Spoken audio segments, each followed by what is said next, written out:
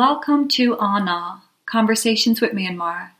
If you'd like to add your voice to the conversation here at Anna, please reach out to us through any of our social media platforms, or you can email us directly.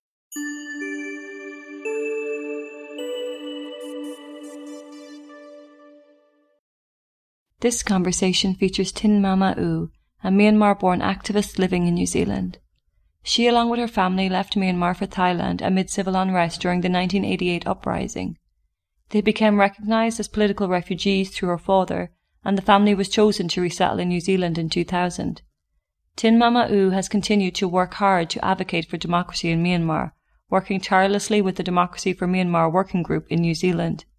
Here she talks about the role the international community needs to play in Myanmar's story, the gap yet to be bridged between different generations of activists as well as ethnic groups within Myanmar, and the work that the Democracy for Myanmar working group continue to do in trying to bring about fundamental change in the fight for Myanmar's freedom.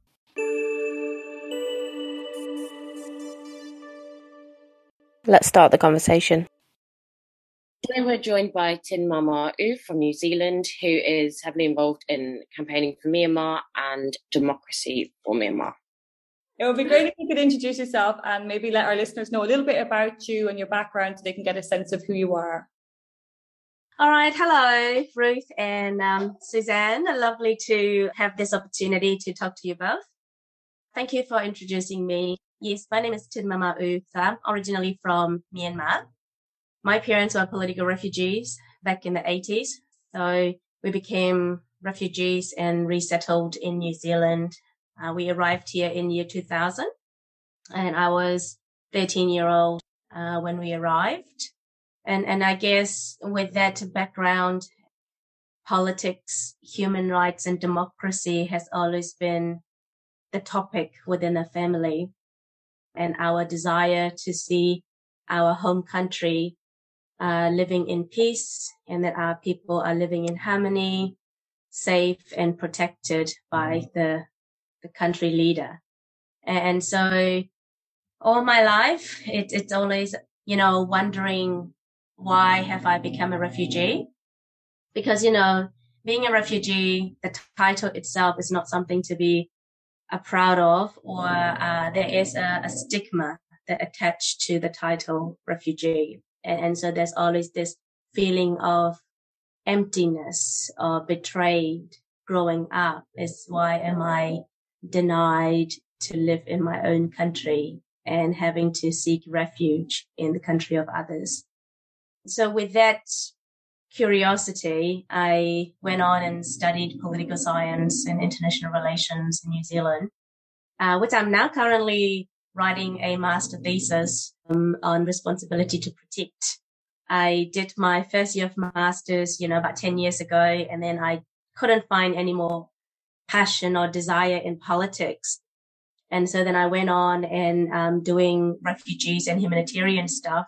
But when the coup happened on 1st February 21, all of the childhood trauma and the curiosities kicked right back in, which make me really want to understand more about the responsibilities of the global civil society, especially the United Nations.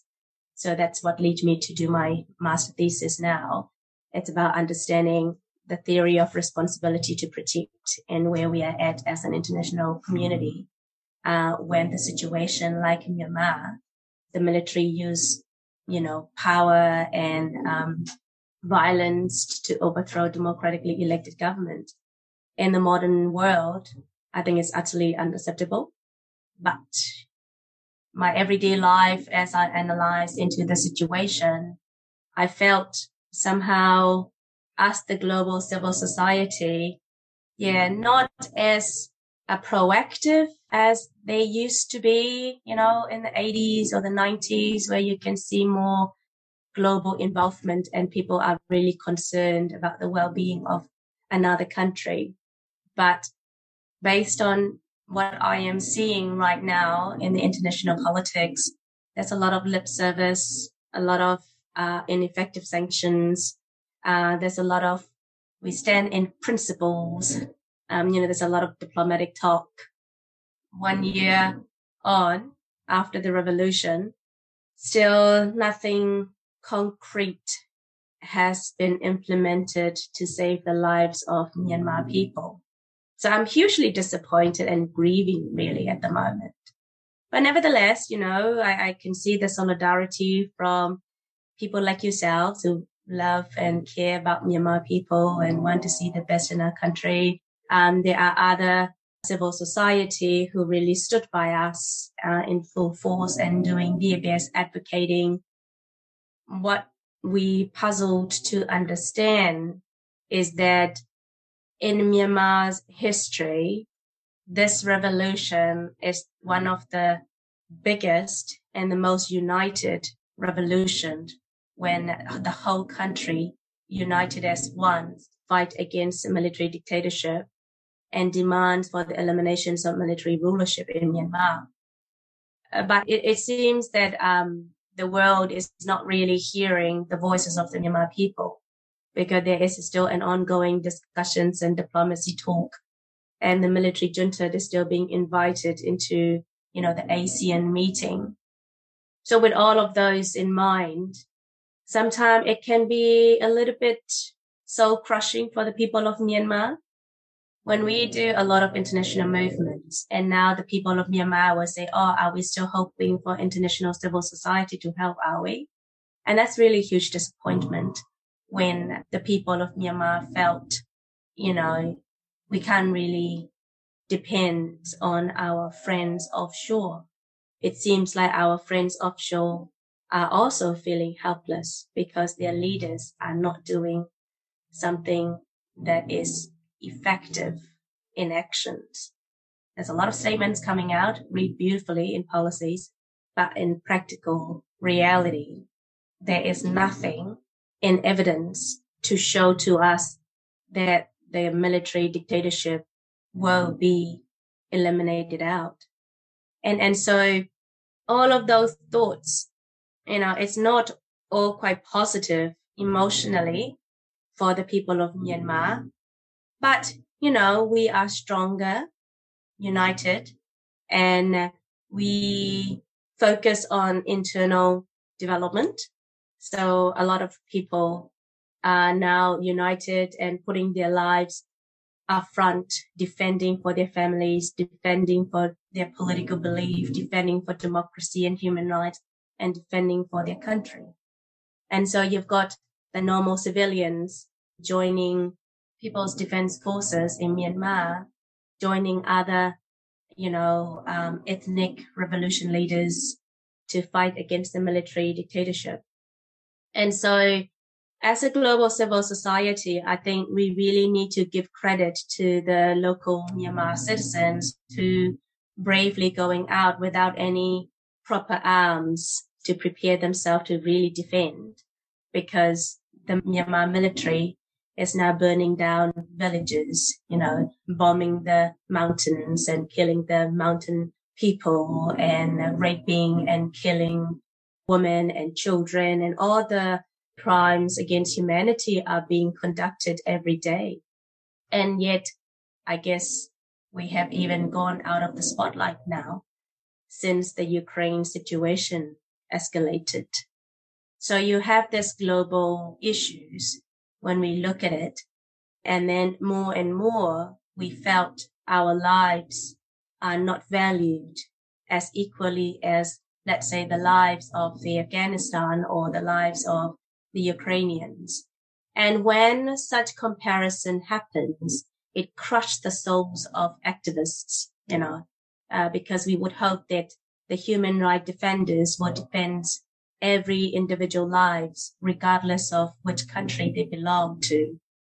Unfortunately, with the whole political situation around the world, even, coming back to New Zealand context, as soon as the Ukraine situation happened, we have the New Zealand government announcing 4,000, emergency refugee spots for family reunification cases, where for us, the Myanmar people, we've been campaigning and we submitted the petition for just 1,000 family refugee, reunification, another emergency humanitarian category.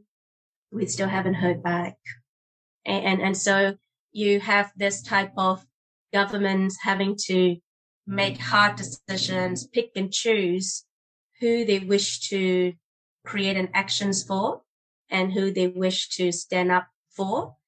So as an activist, those are the memories and the experiences and feelings that I have been facing over the last year, especially more so now. And sometimes it's about feeling, how long is it going to take? Is it going to be another military dictatorship for another 30 years where business is as usual and Myanmar military is backed by China and Russia, and then the ASEAN having a lip service and they all carried on. But the daily lives of our Myanmar people are worse off, and every day people are dying with poverty, crime, malnutrition, and now the COVID. So there's a lot of worries for the activists. And a lot of the Myanmar diaspora groups, they have to work full time for their own survival, meeting their own survival needs. But yet they have to now give up all their income to put up the resistance in Myanmar so that people are getting support from the back door, which also extremely difficult to send humanitarian aid back inside Myanmar, where you have to, hide everything and trying to get the emergency medical aids or humanitarian food and resources back in Myanmar. So it is a revolution that is a lot harder than what we thought. I think the world leaders could definitely do much better than standing in solidarity or in principles with the people of Myanmar and carry on with their business as usual. And I'm sure that maybe I am a little bit harsh on criticizing the global leaders. But as you and I know, for us who really love the people of Myanmar and know the real suffering of the people of Myanmar, we know how slow the progress is, right? There's no denial about that. But the campaign even looks very different. You look at the situation in Ukraine and the campaign and everything is all out in public. I know the political complexity is quite different to the position of Ukrainians and the Russians and how the Myanmar situation is. I guess it might be quite different if somebody else has invaded Myanmar rather than the military invade its own country and overthrown the democratically elected government.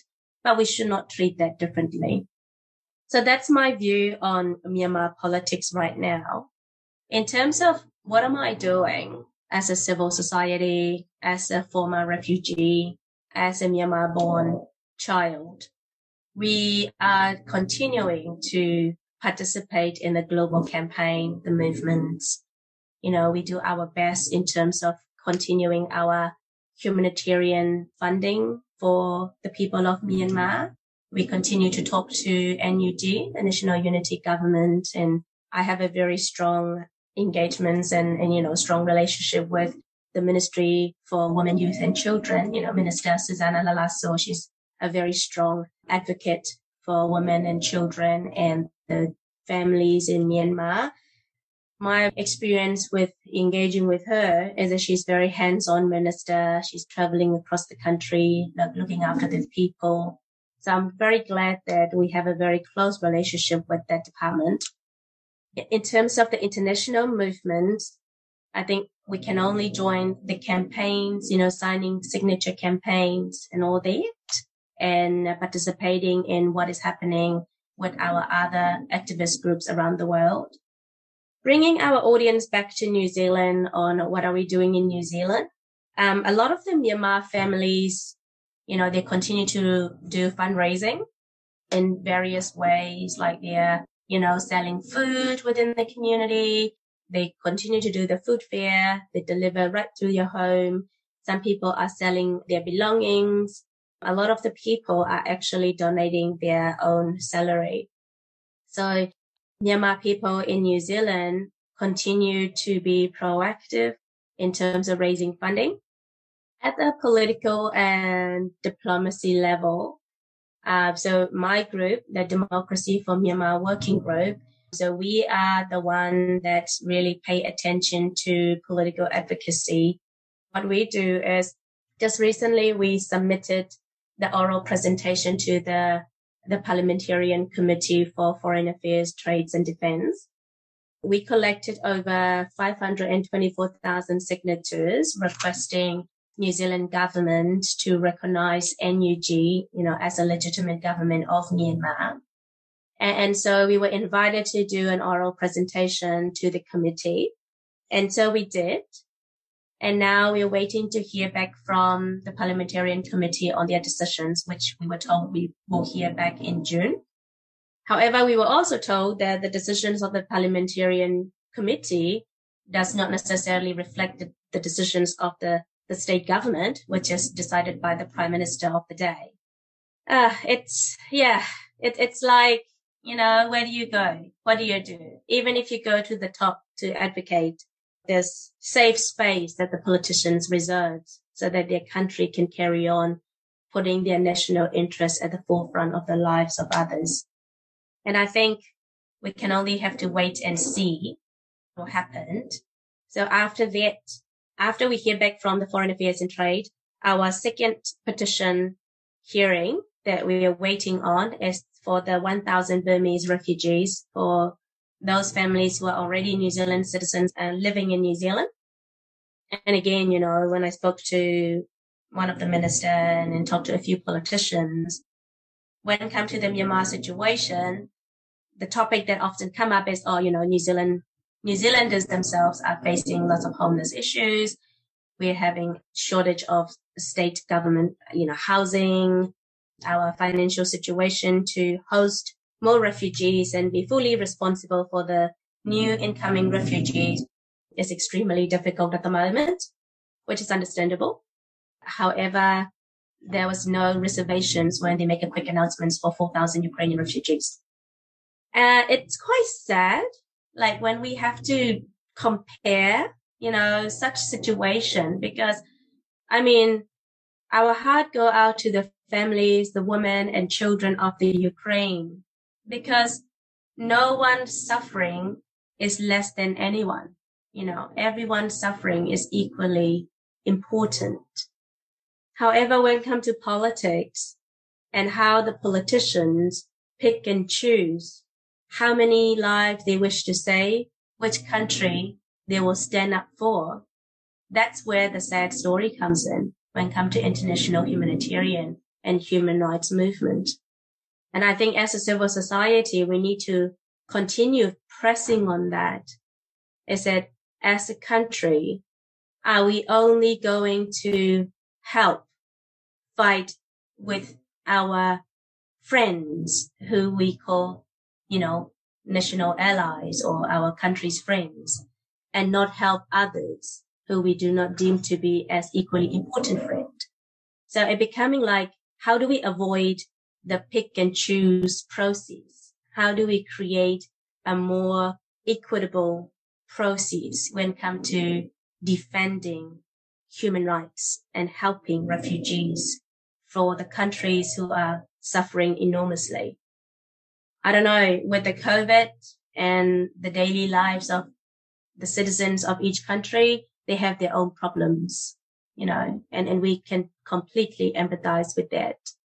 Even myself, meeting the demand of the daily life expenses in New Zealand is quite high. And so how do we as citizens keep up with meeting the needs of our own, as well as having that conscious mind on what can we do to help those who are absolutely vulnerable and have no other means to even, dare to dream, survive for the next day. And so I think it's really important for us to carry on with these conversations. Why do we have foreign policy in each country? Is it purely for trade? And also as civil society, where are we at when it comes to defending international human rights, protecting our own very principles of democracy? And where are we at? We spent so many decades developing the United Nations, developing policies. We promise each other that there will not be any more Rwanda cases or Bosnia cases where the genocide happened right under our nose and we lived through our lives with regrets. And so, you know, there's a pledge done at the United Nations that when it comes to saving and protecting the civilians' lives against their own oppressor, which is a state government, then we as an international civil society have a stronger power or be in a stronger position, united as one, to fight against those regimes, those abuses, those perpetrators. But I think at the moment it is all in theory in the textbook. No one really exercised what we have promised yet. And I hope that the world leaders, when they hear my podcast, is to really think about not just trying to fix the problem in its own backyard, but trying to fix the global problem together as a whole, as a community, because we are all human in this planet. We all share this, you know, the global land, and we are all brothers and sisters in the name of Christ. And so I think when one country is really vulnerable and are not in position to defend for themselves, we utterly rely on our neighboring countries or other countries who are in position to make a difference. And if we are unable to rely on the global leaders to defend for us, then what hope does the Myanmar citizen have? You know, and I think we need to really think about that and think about what we can do on a daily basis. I think for Myanmar people, at the moment, there are two pressing issues that we would like the world to know. The first one is the total energy and gas negotiations, where the French government now need to decide when Total exits the whole gas and energy business with Myanmar military, what will happen to the share of, you know, $250 million. So what the Myanmar citizens are requesting is that any money from the Total, they call it a MOGE, that's the money not going to them, but to be in a freezed account, or they call it the ESCO account, so that the Myanmar military dictators won't take that money. If they are benefiting from this Total energy, you know, what will happen is the money will be used to buy arms, which means it's a blood money. It goes against the lives of the Myanmar people. So that's what we can do at the moment, is to do research on the Total energy and convince the French government to decide not to release that fund to the Myanmar military dictatorship, but to work closely with the NUG. The other pressing matter right now is the ASEAN humanitarian assistance to Myanmar. They call it AHA, AHA, humanitarian assistance. So, you know, they are talking point where the ASEAN humanitarian assistance to Myanmar will be working directly with the Myanmar military dictatorship. Of course, there are safety precautions in place, but what the Myanmar activists are saying is that the ASEAN Humanitarian Assistance Committee will work directly with the humanitarian agencies on the ground in the border, so that the humanitarian assistance and all the, you know, the aids will actually get to the people and not be dictated by the military dictatorship. So that's something that we can look into as a civil society, putting more pressure on AHA Association to work closely with NUG and other humanitarian agencies on the ground. And the last point that we want to let the world know is, you know, Myanmar people are suffering on a daily basis right now. Situation escalates even worse every day. We are no longer in the spotlight. We would like the world to know, to continue to be interested about us and really think about, you know, where Myanmar people will be in the next couple of years, the future of the Myanmar people. We have equal rights to live. We have equal rights to live life with dignity, safe, and have the opportunity to hope for the future of our children. And right now, we need the help of our friends offshore to do their best to press their government. Your government is only as strong as you let them to be. So we don't want you to lose your civil rights. You have the rights to make a difference. You elect this government to represent your voice. So if your government is not representing your voice, then there are things that you can do, and we encourage you to explore those options and really look into your foreign policy and look into what your government is doing for Myanmar and where are the foreign policy budget placed for the Myanmar humanitarian assistance. Yeah. No, that's great. And you've covered so much, and it's kind of sad to listen to it because it's so true.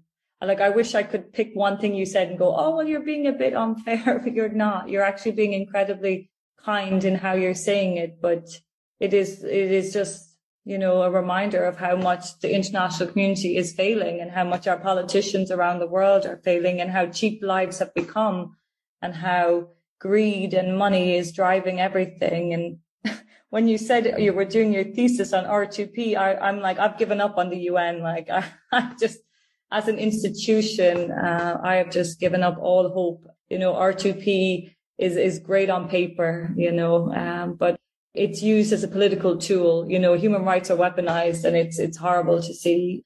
But I think, to try and uplift this a little bit, what you're doing and what the people in New Zealand are doing, it's incredibly hopeful, to get the number of signatures that you've got is incredible. And I can only imagine the work that must have gone in to get that many people to sign on to your petitions. But also I can't help thinking that we see New Zealand as this is really progressive country, like one of the most progressive countries. So it's really disheartening when you say that like 1,000 refugees is all their quota. We would expect them to be one of the leading countries in terms of human rights and resettlement. That's really disappointing. I always picture New Zealand as really progressive country.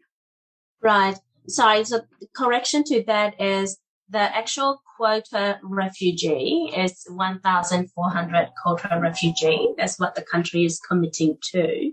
But since the COVID, we put the program on hold. So we only allowed a few cases into the country. But since the revolution, our Myanmar citizens in New Zealand are desperate for help. So we decided as DFM that at least we will request for 1,000 family members, immediate family members, which mean your immediate family, like parents, wife, husband, son, daughter, in that tier, immediate family tier category. And we're only asking for 1,000. And even that, we have to really push for it. And still there's no answer at the moment, and which is really disappointing. But as soon as when the Afghani situation hit, there was, I think, 370 immediate rescue mission. So that was immediate. And then there was, when the Ukrainian situation happened, the government made an announcement of 4,000 very quickly within a couple of weeks. Yeah. And now with collecting 524,000, it was a hard work, and a lot of people around the world with this massive hope, join forces. So I think we are still one of the biggest signature in the world at the moment with 524,000 signatures. But the way it has been handled, the way the government still hasn't given us any answer yet. So I hope you will invite me to come back again and talk about, what was the answer of that campaign, because we're still waiting. As we progress into this whole revolutionary thing, I have to say that the Myanmar military must be laughing their lungs out at the moment, or be happy that, that we are quite disappointed and really sad about how our efforts, our joint forces and our solidarity actions has not been acknowledged as much as we would like to. And I think we need to think about how do we lift up those to bring the positivity, is that it make our people a lot more united, I guess. Inside Myanmar, people realize that they need to take the matters in their own hand, but then that caused the civil war. So if the world really get involved, we won't have a civil war. There will be no more innocent lives being, risked in the process of defending for themselves. So the positive things are that it's really good to see the love and support that we all have for our people back home, Like Myanmar people around the world are doing their absolute best to be right beside this revolution, to put up the resistance and continue to financially support the National Unity Government and the people of Myanmar to carry on with this revolution until the brighter days come or until the military is kicked out. So those are the positive things.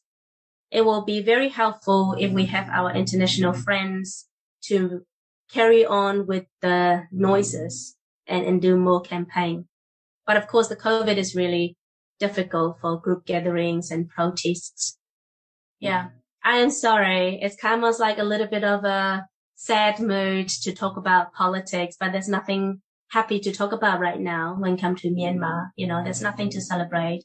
Our country haven't celebrated our Burmese New Year.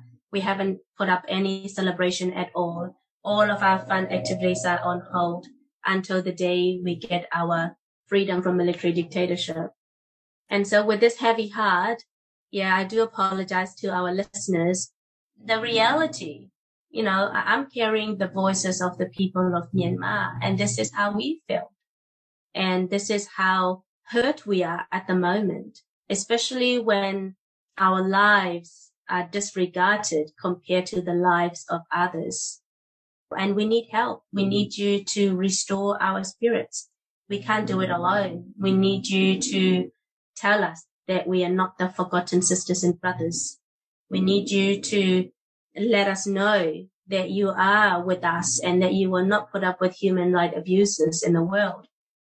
If we let this military dictator win and they carry on in the next so many years as a country leader, and there is going to be a business as usual, all of us, every country leaders, are considered to be part of the team because they enable it, So then there will be more copycats. You never know who exists in your country. Sometimes we think about in New Zealand, what if we have a coup in New Zealand? Who do we rely on? So, of course, we hope there's no coup in any other country. But if there is, then what do we do? So it's about putting yourself in other people's shoes and how do we collectively defend human rights and how do we keep up with democracy? We defended, we worked so hard in the past to bring democracy to light, to bring international human rights and justice to light. But yet we have not seen the practical side of all the principles and global justice system that we implemented. We have not practiced it in reality.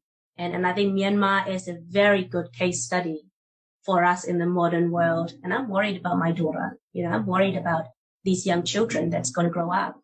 This is it. Our generation need to do better to restore that humanity, to restore faith, to restore what is right and what is just. If our generation let things roll over, then there is nothing defend our future generations to come. That's our belief. How aware do you find people in New Zealand about the situation in Myanmar when you bring up the conversation, the topic and awareness of it? Is it well known within your country, or is it a lesson that you keep having to tell people? The people, it depends on who you talk to. I guess most people in my network are fully aware of the Myanmar situation. If you're talking about the general public, not many people know about it, They will know more about the Ukraine and Afghanistan than know about Myanmar. So there is still kind of this lack of awareness.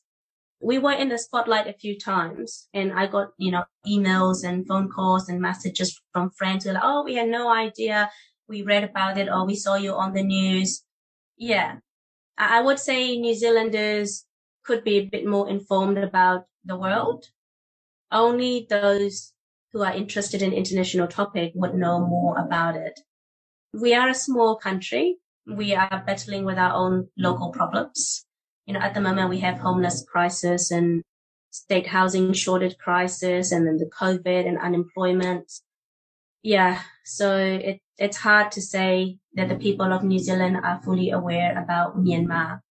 And when we campaign, People are so confused as well, because now that there's a military dictatorship, but people are so caught up in the Rohingya topic.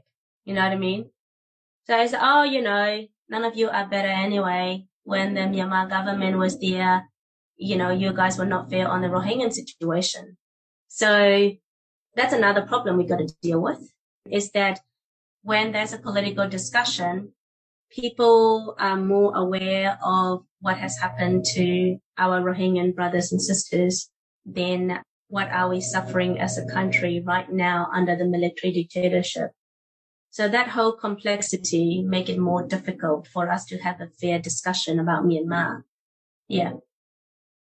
I think one of the things I wanted to touch on, and I was, as I say, it's totally up to you if you want to answer this, but I know I met you obviously some time ago, a few months back, and at the time I remember there being kind of, and I've seen this in many groups that I've talked to, diaspora groups in different parts of the world, that there's lots of different groups operating in countries, sometimes working together, often not working together. And it's not to kind of dismiss people or say someone's right or wrong, but I guess people don't appreciate that it can be so difficult even to unite outside of the country, and never mind those inside. But I feel people inside are far more united than some people outside. And even earlier, I spoke with somebody and they were talking about, that people in America who were so supportive of the democracy movement in the past won't touch it now because they feel let down by Aung San Suu Kyi and they don't know what to do anymore. And I feel like people keep forgetting the people, because that's who this should always have been about and should continue to be about. It's not about one politician, one political party. It's about helping 54 million people. I would just be interested in your insights to those dynamics and how difficult it is to kind of work in these environments and stay motivated when there's so many things pulling people apart. Yeah, thank you for asking that question, Suzanne. It is a sensitive matter, but hey, let us open the can of worms and really talk about it. Transparency and honesty is the only way forward if we are to be united as one to fight against such regime. I grew up overseas. I was a child refugee outside of Myanmar since the age of about 7, and then coming to New Zealand and grow up since the age of 13. For me, there is no bias, emotionally and mentally. There's nothing holding me back or making me pick and choose which group to work with. So you have my generation who are the pure minded and just think about what you said. Think about the people, the 54 million people in Myanmar. What do we do to defend for the human rights? What do we do to eliminate the military dictatorship? So you have my generation, we call it Generation Z, who are really, maybe I'm older than Generation Z actually. Let's say how old I am. So we have us who really focus on the core principles of where we should go and who's our common enemy. What we struggle with this revolution, and we found it really difficult or frustrating working with the older generation, especially those who call themselves as the 88 generation.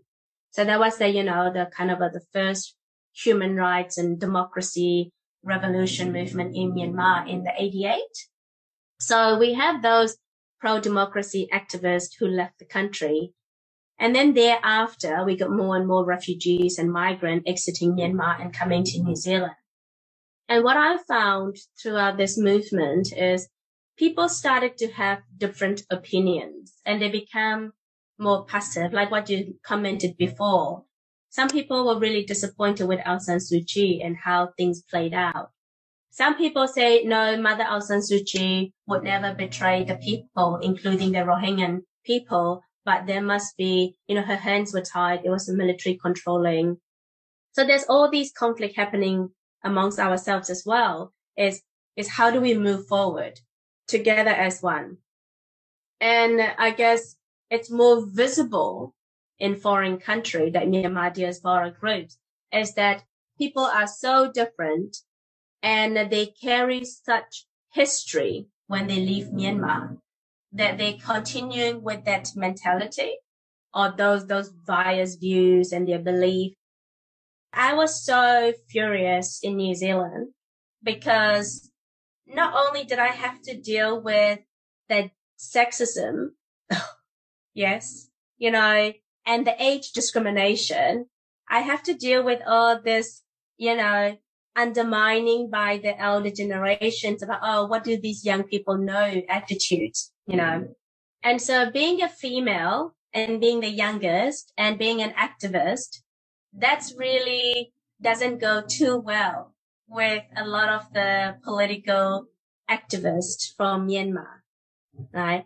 So the male dominance in the political activism space is so huge that the voices of the women, the voices of the youth are almost unheard of in a diaspora group.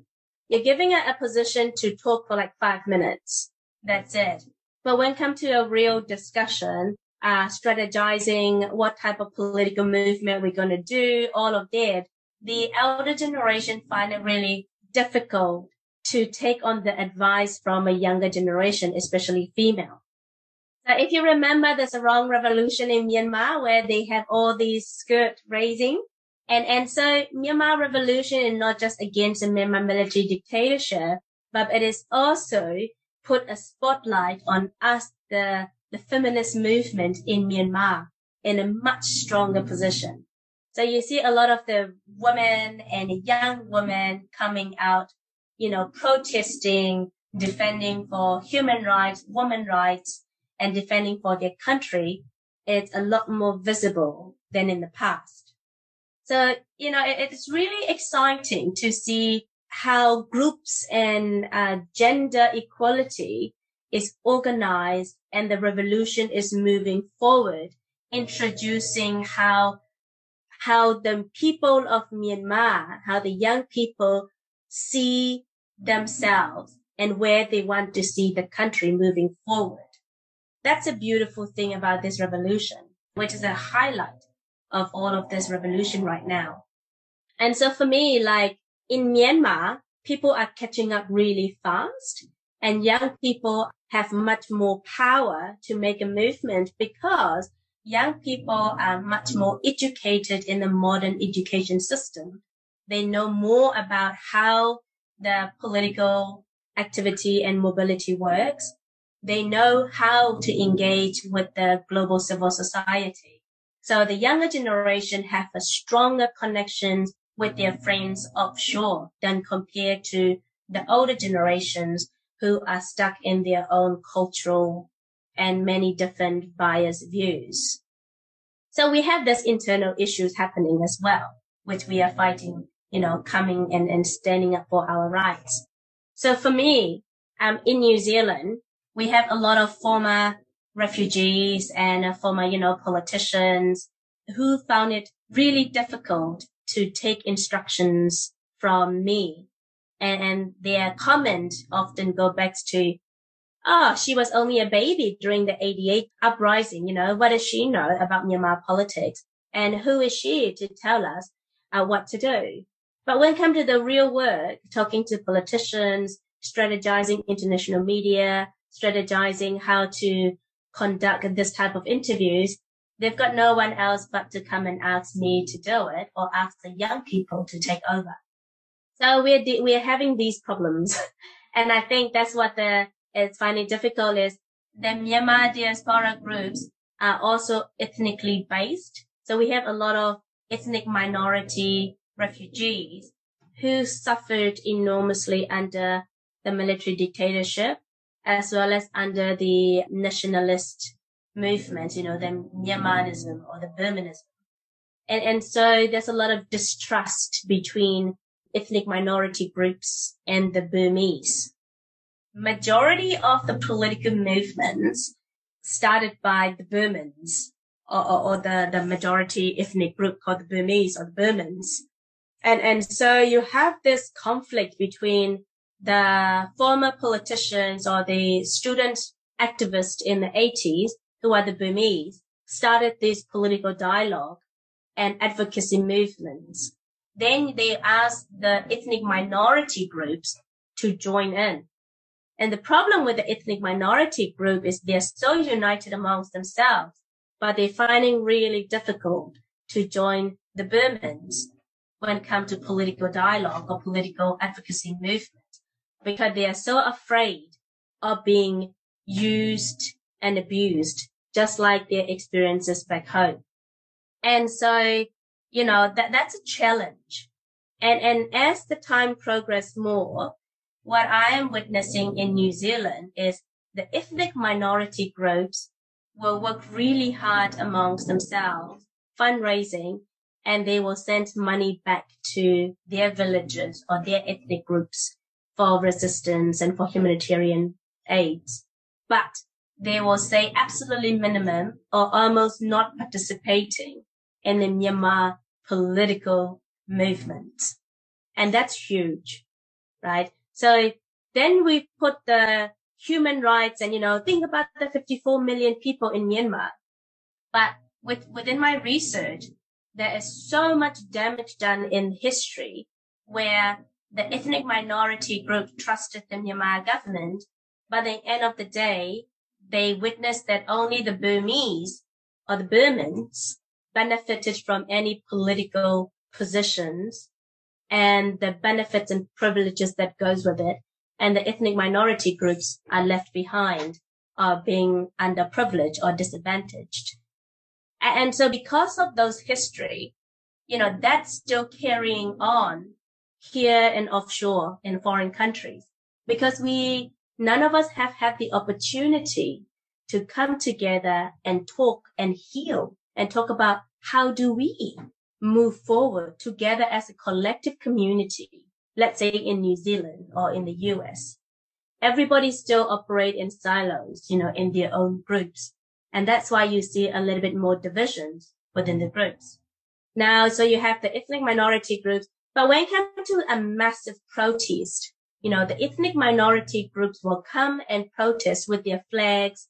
And for me, as being a Burmese or the Burmans, always have to reassure the true representation, voice of the ethnic minority groups so that they can voice for themselves.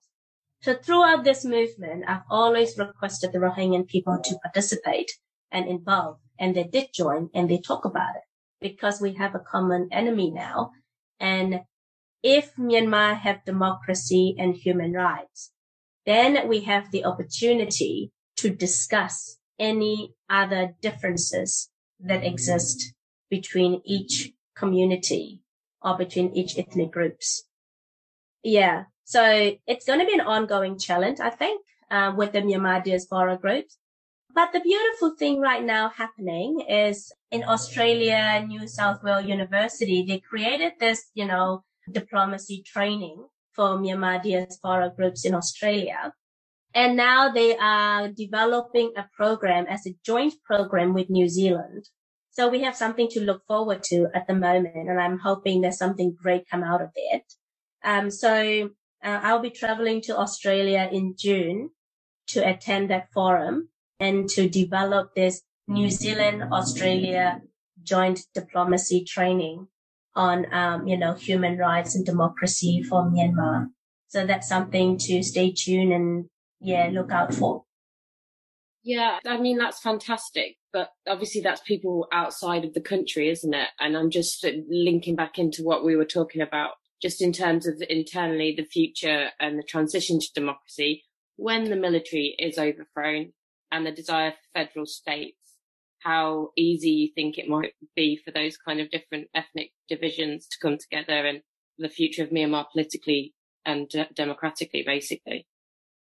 Yeah, we've always thought about it. Like for me, being a Burman, being a Burmese, our main focus is democracy and human rights because we see the humanity as a whole. And I think we lack the thought of federal democracy and what that means. But with this revolution, the term federal democracy is the forefront of any democracy or human rights movement. And one very great example that I experienced in New Zealand is when I spoke to one of the ethnic minority groups, the group leader straight away asked me, well, Tin Mama, you established a group called Democracy for Myanmar Working Group. Can we ask why you didn't create a federal democracy for Myanmar working group? And I was really shocked with that question because I thought, oh my God, because for the Burmans, it probably never really triggered in our mind as a top priority of the word federalism, right? But that's what the ethnic minority people have always been fighting for. So that was my learning curve in New Zealand. But DFM by then is always known, and everybody said, federal democracy good from Myanmar is too long to stick to DFM. I said, okay, cool, we'll stick to DFM. But yes, I think everyone in Myanmar, all the ethnic minority groups are fighting for federal democracy. What that means is they will have an equal opportunity to represent themselves and defend for themselves in their own territory and have the right to participate politically. And I believe that with the National Unity Government, that is their priority, is to create the federalism. And during Aung San Suu Kyi time, she did try to, engage with ethnic minority groups. And the term federal democracy has been the forefront of her campaign and discussion with the ethnic minority groups. And that really pissed the Myanmar military off too. In Myanmar history, whenever there was a federal democracy discussion happened, what it does is instead of bringing a unity, they found it was very difficult to bring the equity amongst all the ethnic minority groups and the demands that each ethnic community might have for themselves or for their territory and their people. And I think that's going to take time for our country to really negotiate, engage, and really develop a system that give the federal democracy a true justice of its foundation, But that is the only future in Myanmar. If we overthrow the Myanmar military dictatorship, the only way to move forward in Myanmar as a union state is that there is a federal democracy in Myanmar and that the federalism is going to be discussed strategically and carefully, and making sure that all the ethnic minority groups' voices are not only heard, but to put in practical forms in terms of developing a federal state, developing federal policy, and by including, the diversity and inclusion will be the forefront of Myanmar development in the future. And the federalism discussion within the Myanmar diaspora group, we have not had any opportunity yet, with all honesty, to really talk about that, because people are really focused on how do we provide emergency humanitarian aid so that our families can survive another day? How do we rescue those whose village has been burned? So at the moment, we are in an ad hoc response mode, and none of us have had the opportunity to talk about it. And sometimes it could be like, they're dreaming to talk about the federalism right now when they are still under the military dictatorship. It's a chicken and egg situation right now, but I think it is a really important point that we need to start talking about it, because without discussing those, our people will continue to be divided, and there's always this doubt in their mind. And even though we are united as forefront to fight for the common enemy, there is this doubt in the back of our ethnic minority people's mind that the Burmese or the Burmans or the Burman lead government is not to be trusted. And I think we need to really work on that, not just campaigning about Myanmar democracy and human rights right now, but to put more time talking about what does it look like in practice? What is the federalism? And how do we rebuild those trust amongst the Myanmar diaspora group? There's so much to be done, to be honest, within the community. We need a lot of community engagement, sealing the gap between the elders and the younger generation in this revolution. We need to educate our elders about, feminism and how the young girls' voices in politics matter.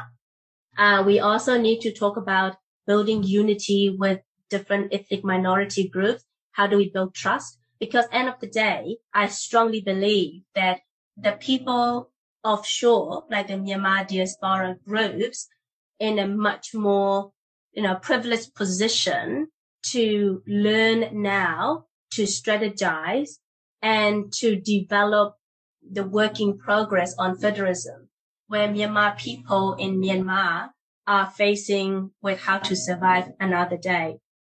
That's why it is really important that the Myanmar diaspora group built a really close connection with Myanmar politics. And there's a lot of brain drain, in Myanmar. A lot of their highly educated people left Myanmar over the years. And because Myanmar politics has always been tricky and complicated and intelligent people are always been assassinated, we are losing honest and capable politicians. And so we end up relying heavily on competent and capable politicians, which could be only a handful. And so we have this younger generation who are coming up and playing politics. And I think it's really important that we start putting spotlights on Myanmar diaspora groups and activists who show strong interest in developing a federal state in Myanmar. And how do we recruit all those Myanmar activists internationally so that when the military is actually overthrown, like myself and other activists around the world can participate in Myanmar politics, in a proactive role and with a position to make a difference. Yeah. It will take time, but it's so worth it. And we cannot start that step one unless we eliminate the Myanmar military dictatorship. So the moment the dictatorship is gone, the moment Myanmar military plays no part in politics and within the parliament, that is the moment where dialogue can start to develop. And we need a lot of help from our international civil society who are experts to come as advisors and consultants. We need different countries, especially New Zealand government, to go and provide lots of training, and that's why we value these relationships, because relationship just doesn't occur immediately. Relationship take time. And I think we, Myanmar communities and like people like yourselves with the civil society, we need to build these strong bonds, strong relationship between country to country, government to government, civil societies and civil society to really start developing it and make it possible for Myanmar to be hopeful. Because at the moment, Myanmar military is killing the activists, Political activists are being captured, tortured, and killed. NUG ministers are hiding in the jungle. And at any opportunity they get, they will be eliminated. So you can see that a lot of the Myanmar politicians and talented people are headhunted down by the Myanmar military. And then if they kill them all, then there's no one can lead this country. And so there's a lot of problem in my country that we really, it's going to take time to heal, to develop. That's what I think. Did you have any last message for the people of Myanmar who will be listening to this, that are in the country, trying to survive, holding on every day? It's been a long time, it's over a year. And when you think about it, what would your words be to those people? I just would like to let, all our countrymen and women know that they are not alone, that they still have us. And we will continue to advocate for their cause. And with that, we are not just going to advocate in principle. We are putting all our resources together. We are sharing the grief. We are sharing the hardship. All of us in foreign country, we got rid of our privileges by budgeting really tight and donating everything we have so that whatever we have, we are sharing with you all. And this fight, hopefully, is not going to be much longer if our global leaders hear our voices and will decide to do something. But right now, thank you so much for all your hard work, all your solidarity, fighting for your cause, fighting for your future generations, fighting to defend for our country. And we are all with you, we are with you, and we will continue to be until we see our country free from dictatorship, until our country and our children have the opportunity to live life to the fullest potential, just like any other countries that we look up to.